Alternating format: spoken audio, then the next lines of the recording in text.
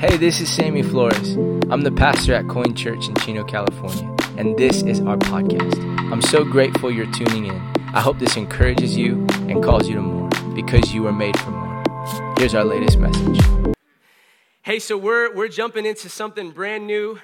We're going to go through a book of the Bible together. We've done that a couple of times. We've gone through the book of James. We've gone through different books. This next coming weeks, we're going to go through the book of Ephesians. And you know, before we even jump into this, I know there's some people in the room that grew up in other states other than California, like the Midwest. I know someone from Missouri, right? We're the Missouri people in the house. There's a couple. You're like, oh, maybe me, right? Well, I remember when I graduated high school, I took a journey and I went out to Springfield, Missouri, okay? Not California. And it was so different, and the culture was different, and the weather was different, and the people were different. And I remember distinctively how I dressed was way different than how people in Missouri dressed. The language, the culture, how it felt, right? And you know what's crazy is we live on the West Coast, right? It's the best coast. We live in California, and oftentimes when you hone into California, specifically Southern California, we find what? Los Angeles. And even if I told someone from Missouri that I was from California, they immediately thought I was from LA. I'm like, yeah, I'm from LA. Not really, but yeah. But I realized that the epicenter of culture and creativity, I would argue, comes from Hollywood, right? That there's just so much new culture, things that are arising, creativity, movies, actors, stars, right, come from this epicenter of Hollywood, and then it spreads all throughout the United States. But I also realize that the other coast, the East Coast, not the best coast, but the East Coast, would infiltrate as well the culture. They're having a lot of fun in kids' room. Come on, we got to get in kids' room.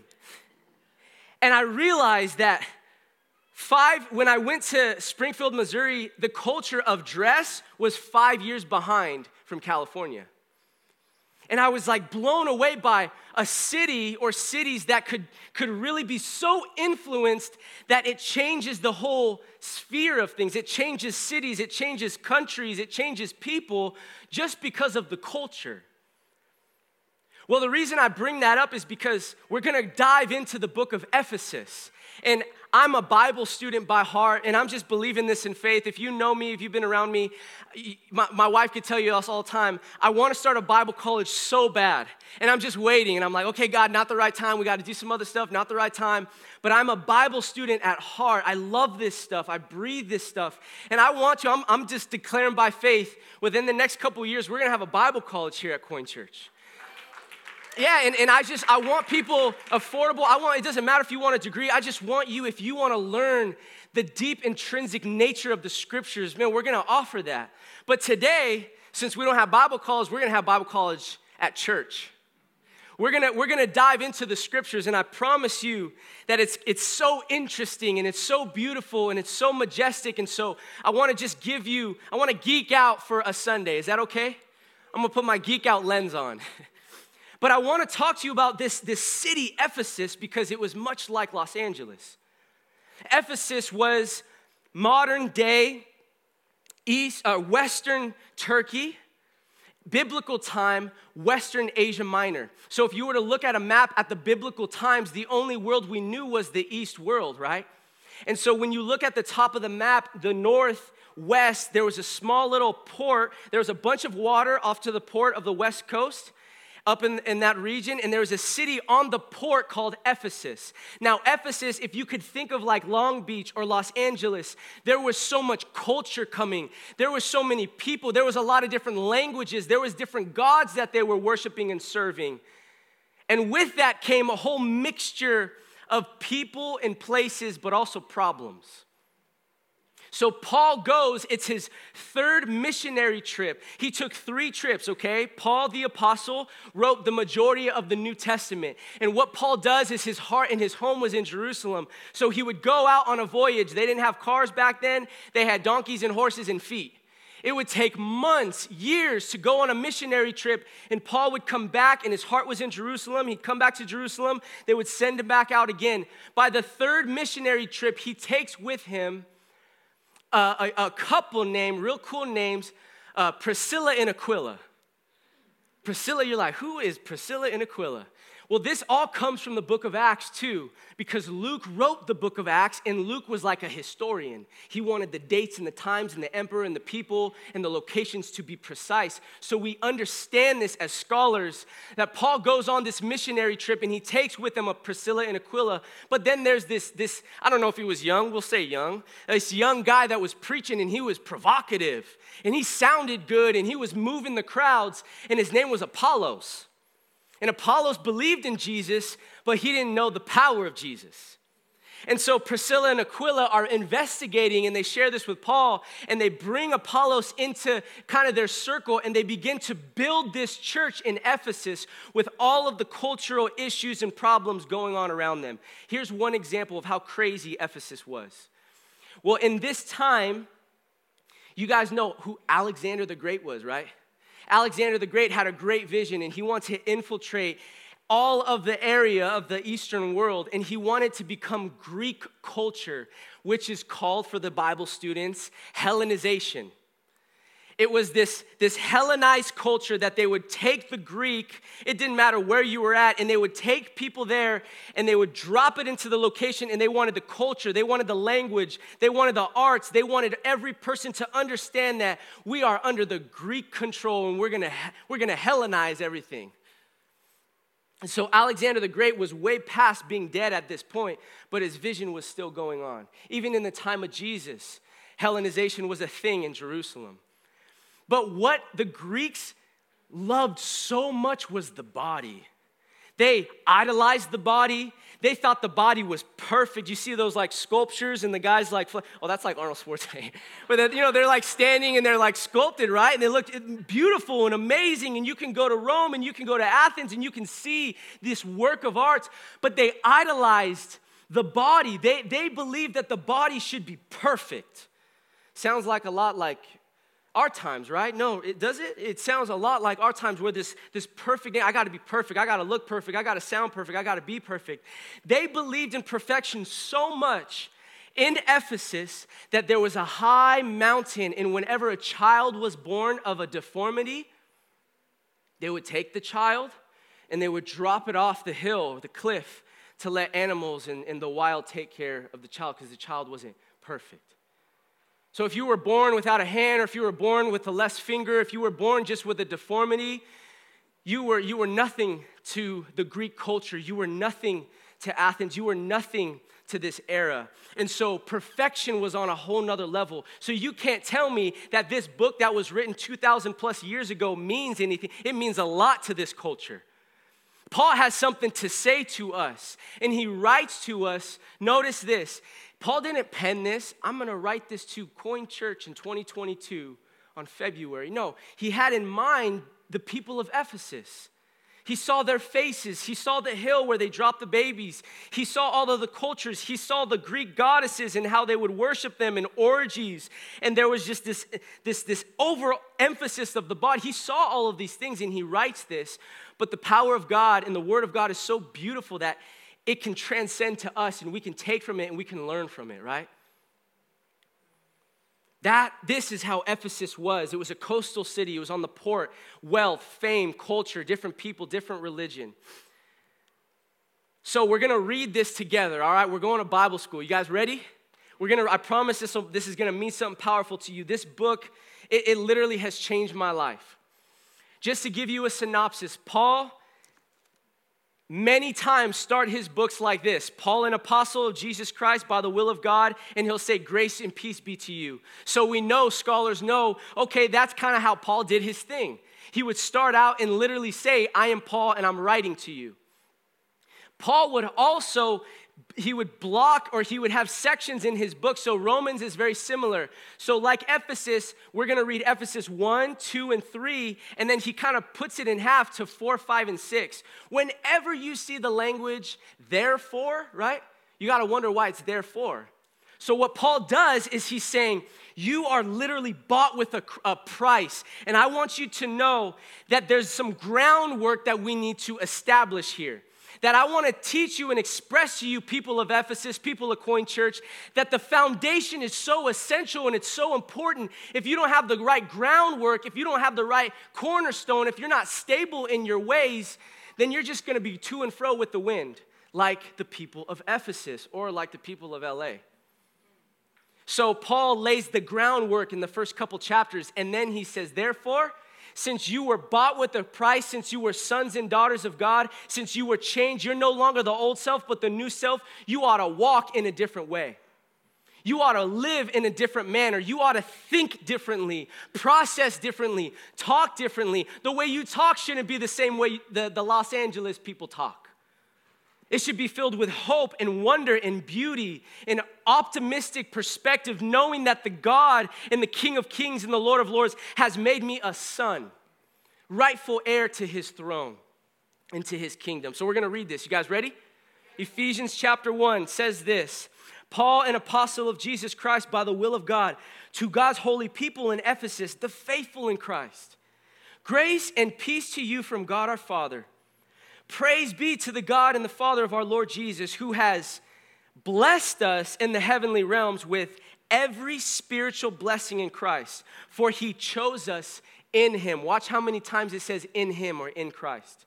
Before creation of the world to be holy and blameless in his sight. In love, God predestined us for adoption to sonship through Christ, in accordance with his pleasure and his will, to the praise of his glorious grace, which he has freely given us, the one he loves. In him we have redemption, through his blood, the forgiveness of sins, in accordance with the riches of God's grace that he lavished on us. With all wisdom and understanding, he, God, Jesus, made known to us the mystery. This is a mystery, isn't it? The thoughts of God, the movement of God, the power of God, the mystery of his will, according to his good pleasure, which he purposed in Christ, to be put into effect when the times reach their fulfillment, to bring unity to all things in heaven and on earth under Christ. Verse 11, almost done. In him we were chosen. We were predestined according to the plan of him who works out everything in conformity with the purpose of his will, in order that we who were the first to put our hope in Christ might be the praise of his glory. And you also were included in Christ when you heard the message of truth, the gospel of your salvation. When you believed, when you had faith, you were marked. There's a marking that happened in him with a seal. And watch the seal. Where's the seal coming from? The promise of what? The Holy Spirit, who is a deposit guaranteeing our inheritance until the redemption of those who are God's possession to the praise of his glory. We got to go to school, don't we? Because this is crazy. What is he talking about? This sounds different. This doesn't make sense to the common eye. So I want to express you, I want to teach you just really simplistically the power of what Paul's trying to do as he sets the ground. So the title of this message today is groundwork. Ephesians chapter 1, groundwork. And the subpoint, if I had one, would be Paul's laying the foundation. And my question to you before we even get started, what's your foundation? Do you have a foundation? I'll never forget a professor was crying on his knees and he was pleading to the class, and we were going over something similar like this, and he said, please, if you're going to be a pastor, if you're going to be a follower of Jesus, you need to teach your people, you need to teach yourself, when all hell breaks loose, where do you go? When the walls seem to crumble around you, when the storm seems to come, when the darkness seems to invade your peripheral, what do you do? Where do you go when you hit rock bottom? Well, I don't know about you, but my life is built on the cornerstone of Jesus. So when I fall, he's right there. And some of us need to realize that, man, our sand, Jesus said, there's some that will build their life on shaky sand. So when the storm come and the rain come and the water builds up, what happens to your house? What happens to your soul? What happens in your family when it just gets crazy? And does it not get crazy? Come on, let's be real. We're in church. It can get crazy. Right, Kelly? It can get crazy. And it's like, man, where do I go? And I want to express to you, I want to compel you with veins popping up in my neck that the cornerstone of your life cannot be the culture. It cannot be the way they're teaching you in school. It cannot be the wisdom of the world. It must be the wisdom of God. It must be a foundation that is true, that has lasted all throughout time and eternity. I don't know about you, but I don't want to put my hope in a government. I don't want to put my hope in a politician. I don't want to put my hope in what they say or what she says or what that said on Instagram, and then I'm running to and fro because I have no solid foundation because it's sandy and it's not stable. Paul says, I need to lay the groundwork because when all hell breaks loose, and unfortunately at times it will, Jesus said there's going to be trouble. When it does, where do you go and what do you do? Well, let's lay the groundwork of theology first. In him. So my first thought or point is this. He chose you. He chose you. It says, praise to the God and the Father of our Christ, who's blessed us in the heavenly realms with every spiritual blessing, for he chose us in him. Before creation, wrap your head around that. That tells me that before you were even thought of in your mother or your father's womb, or mine and then your mother's womb, right? Before you were even thought of, conceived, processed, God already thought of you. That tells me before creation, you're telling me that God created the heavens and the earth, the sun and the sky, the birds and the trees, and before all of that, he thought of you? Yes, that's what Paul's saying. It's not an individualistic message, but it sure is individual. He thought of you, Thomas. He thought of you, Sarah. He thought of you, Sam and Haley and Jenny. He thought of you before you were even thought of before anybody else. And then he chose you. So you ought to walk around saying, I'm chosen by God. I don't know about you, but wherever I go, whatever I do, whenever things happen in I'm chosen by God. I'm a son of God. He chose you before the creation of the world. He knew you. It's like when you find someone and it's love at first sight. Come on, have you ever felt that? It's like, oh, it's love at first sight. She looks so pretty. I remember seeing Kelly. I was in 7th grade. I was like, man, her eyes are so pretty. Who's that girl? It was like love at first sight. And then I got to know her, and then we built relationship. And when I went off to Bible school, and I got serious with my life. And I came back, and I said, Kel, I choose you. Do you choose me? And we stood there, and my pastor said, when she walks down the aisle, she is the one God has chose for you all the days of your life. Because I always be like, who's the one, God? Like, where is she? Australia? Sydney? Is she like, where, God, where? Do you have those questions? You gotta, if you're single, you better be praying that. Where are they? And so, as I was praying, as I was processing, as I grew up with Kel, I said, you know what? You know what, girl, I choose you. Do you choose me? And she came down the aisle, and we said our adieus, and we said, we choose each other through hell or high water, in richness and poor. When it gets really difficult, I choose you, Kelly, and I know you choose me because it gets real difficult on my end. You still choose me. And when the babies come and when the finances come, praise God, when it does, and when the career comes and when the promotions come, and even when it gets rocky, I still choose you. And that's just a metaphorical language to say, wrap your head around God, the creator of the universe, he chose you. But you didn't choose him first. He already knew you. He already has a plan. That's why it's not rhetoric when I say, do you know God has a plan and a purpose for your life? I'm not just saying that as Christianese, as Christian language. No, it's a real thing. God knew you before you were even thought of, and he has a plan and a purpose for your life. And Paul's saying this is the groundwork. This is the groundwork. It's important. The next it says, this is a historical, literal language here. There's a literal analysis for all the Bible students that we got to jump into. It says, in love, he predestined us for, it says, adoption to sonship. Now, we're in Ephesus, okay? We're not in California. We're not in Chino or Chino Hills. We're in Ephesus. And Ephesus, we know that slavery was a big deal. It was a big issue. There was slavery everywhere you went. And you're in a rich city on a port. Okay, so slaves get out of the ship, and they're in chains, and they're right on the port. Why is Paul using language like you're a son adopted? Well, because in Ephesus, he walked He walked the city. He saw, he felt the wind. He could hear the talks. He could see what was going on. And he said, wait a second, I need you to know something, Ephesians.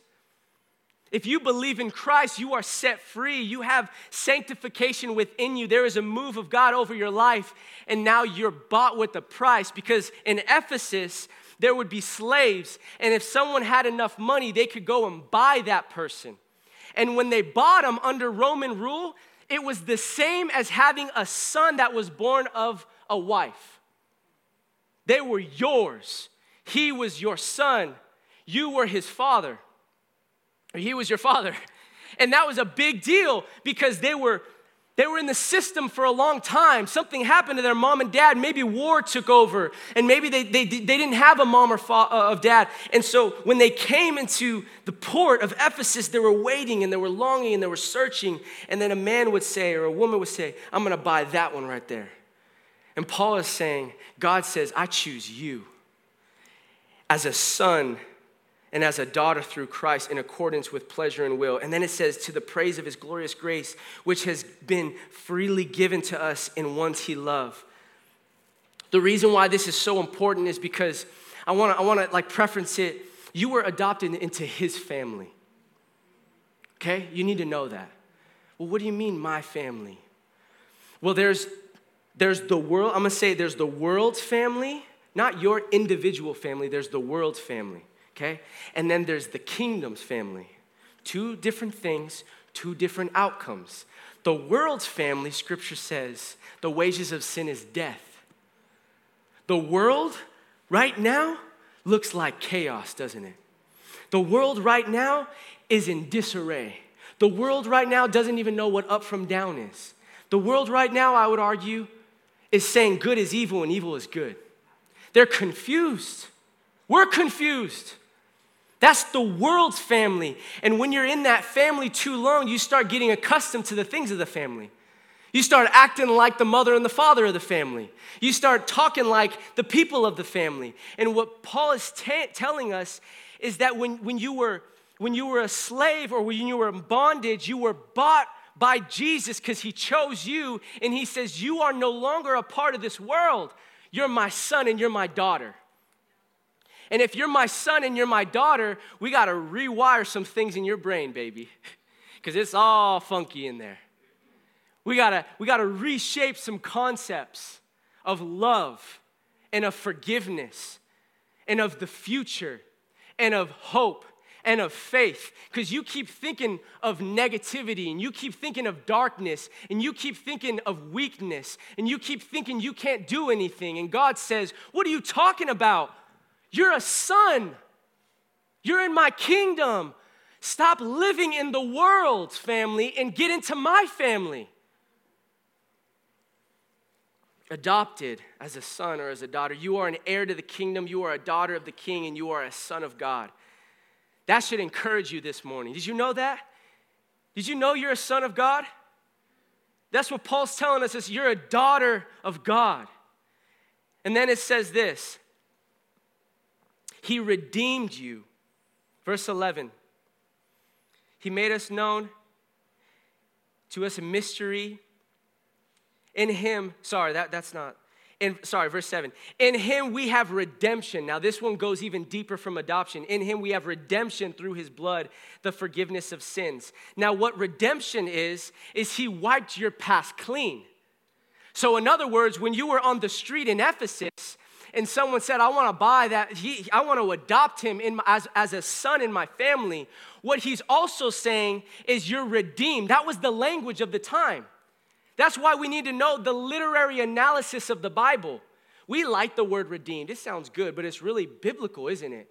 But it actually comes from the Romans language. To be redeemed in the Roman Empire was to be wiped clean of your debt. Does that make sense? Man, this is good. This will preach. So when you're redeemed of your debt, you don't have anything to pay. You don't owe anybody anything. You are now under the family or the father of the person that adopted you into their home. So you don't have to worry about your debt anymore. What that happened and this happened and you owed a certain amount. The person who bought you paid that debt. And now you're redeemed in Ephesus. And now you get to walk around. And now you bear the last name of the man who bought you. You're free, and you're free indeed. You're not only free, but you're redeemed. Why is that important to us? Paul uses this language, this powerful language. When you become adopted in the Roman times, you were just as much a son as a blood-born son. So much so that the father would pay any debt. The language used is redeemed, right? So the father treated you just the same. And now that you're redeemed, you are a son of his. You are a daughter of his. He saved you. You were chosen. This is it right here. I want to give it to you in a better language. Can I give it to you in a better language? I know this is all theological and it can go over our heads at times. But there's 3 points that I'm making if you're paying attention. The first, he chose you, okay? If you're writing notes. The second, he adopted you. And the third, Paul says he redeemed you. Let me give it in understanding terms here in Southern California. He saved you. He saved you. Have you ever heard that language? He saved you. Saved me from what? From a lot of things. But let's just be honest, he saved you from hell.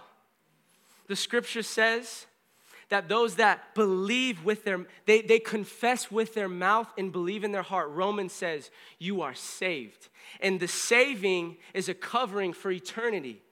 So you don't have to worry what tomorrow looks like. You're saved. God sets you apart because he chose you. So he chose you and he saved you. And then he sanctified you. In other words, he adopted you as his own. He wiped you clean of any debt. Well, you don't understand, Pastor Sam. I got a lot of stuff in my past, and I've done a lot of things, and there's just stuff that's, and it's hard, and I keep thinking of the past. Yeah, we got to go to the past sometimes and look at it for what it was so that you can move towards in the future. You can't stop thinking the same way of the past, of the old family. You have to rewire your brain, and by the way, I'm sorry to say, I'll just be real, that takes time. There's a process involved with that. That's why Romans says you must renew your mind. And God's got to go in there and create new pathways in your brain so that you can understand how he works and how he functions. So he sanctifies you and he adopts you as his own. And then here's my favorite one. He sets you free. He redeems you. And this is what Paul really wants to hit on in his letter to the Ephesians. He's writing from Rome, by the way, at this point. He goes on his third missionary trip.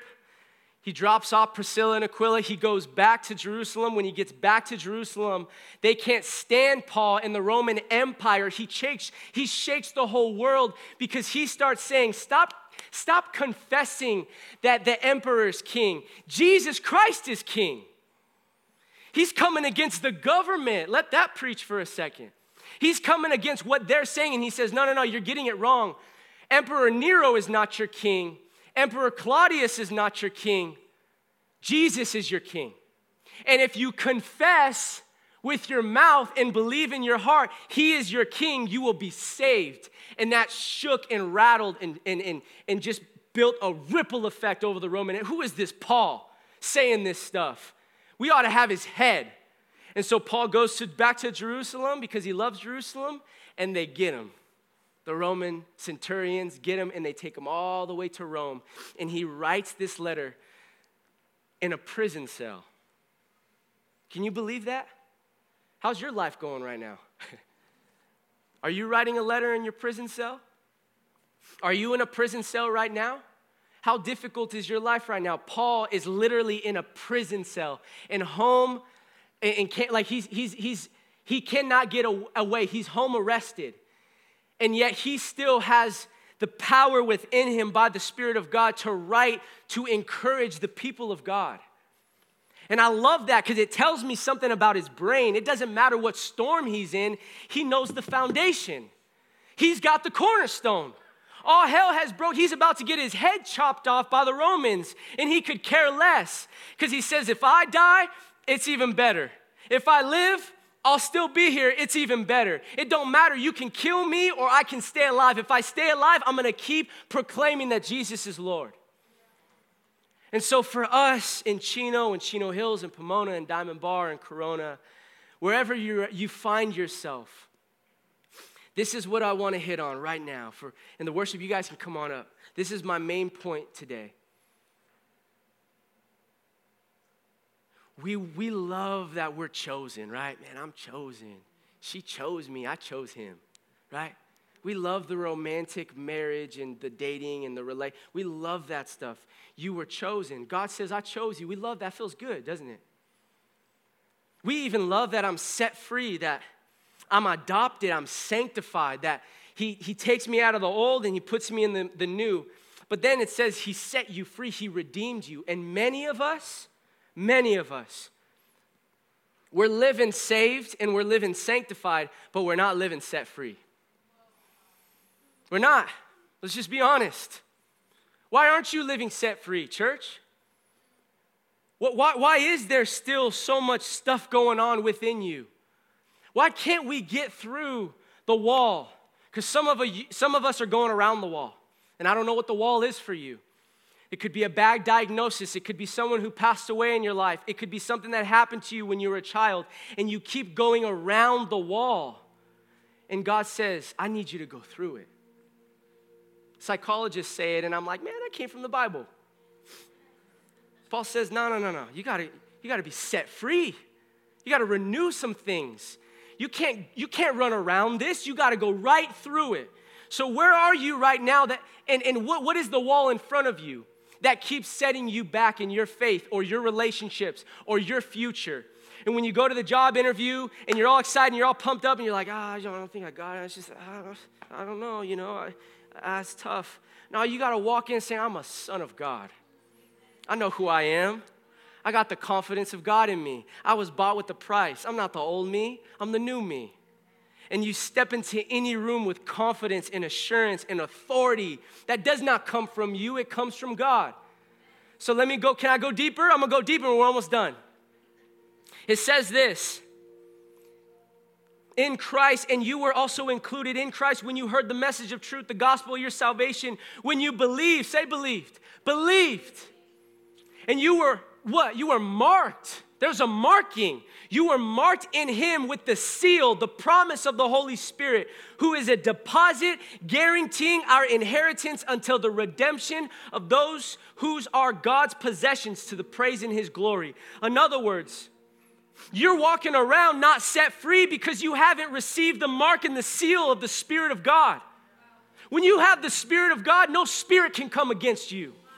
When you have the assurance of God, nobody can speak against you. You got the power of God.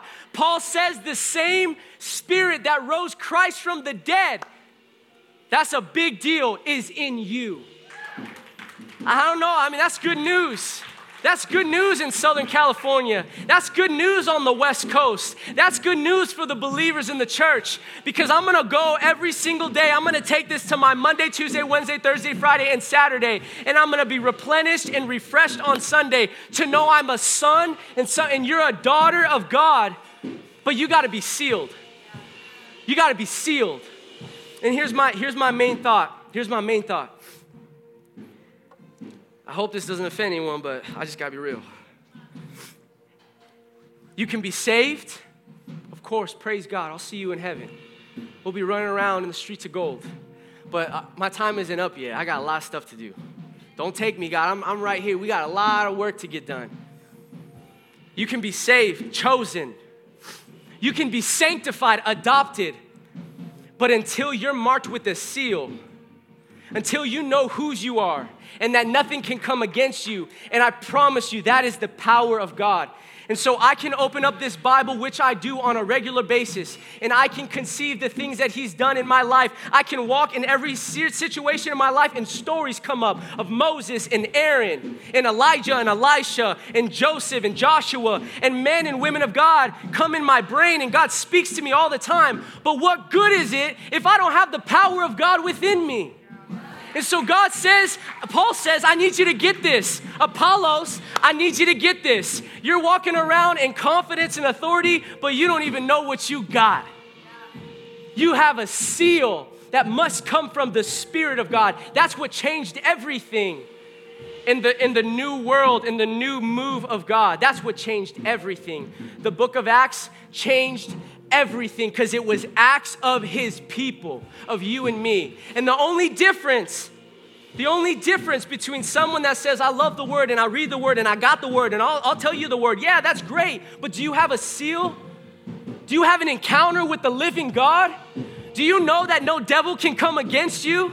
Do you actually believe what's in this book?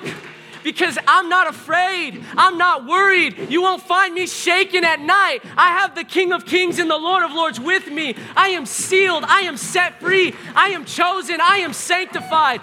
And I don't care if this offends anyone, but I got the Holy Spirit. So that's my encouragement to you this morning. Do you have a seal? Do you have an encounter? Do you have an encounter with the living God? Man, it comes in all shapes and sizes. Moments, I say that a lot, right? Moments where he's just encountered me. Where I was like, man, there is no way you can tell me God ain't real. And yet I can still have these things and I still won't live in my set-free nature. That's why Paul says, okay, let me lay the groundwork, and now you gotta live different, walk different, talk different, act different. You live in Ephesus, in Los Angeles, great. But you can't be like them or those that live in the world. We gotta be like those that live in the Spirit. And so that's my decree to us as a community. Man, I don't know about you, but I'm believing for big things this year. You know, the biggest thing I'm believing for is that people would come, yes, to hear the word of God, 100%, but to be encountered by the one who wrote this book. That's my prayer. That's the vision God's given me for this church.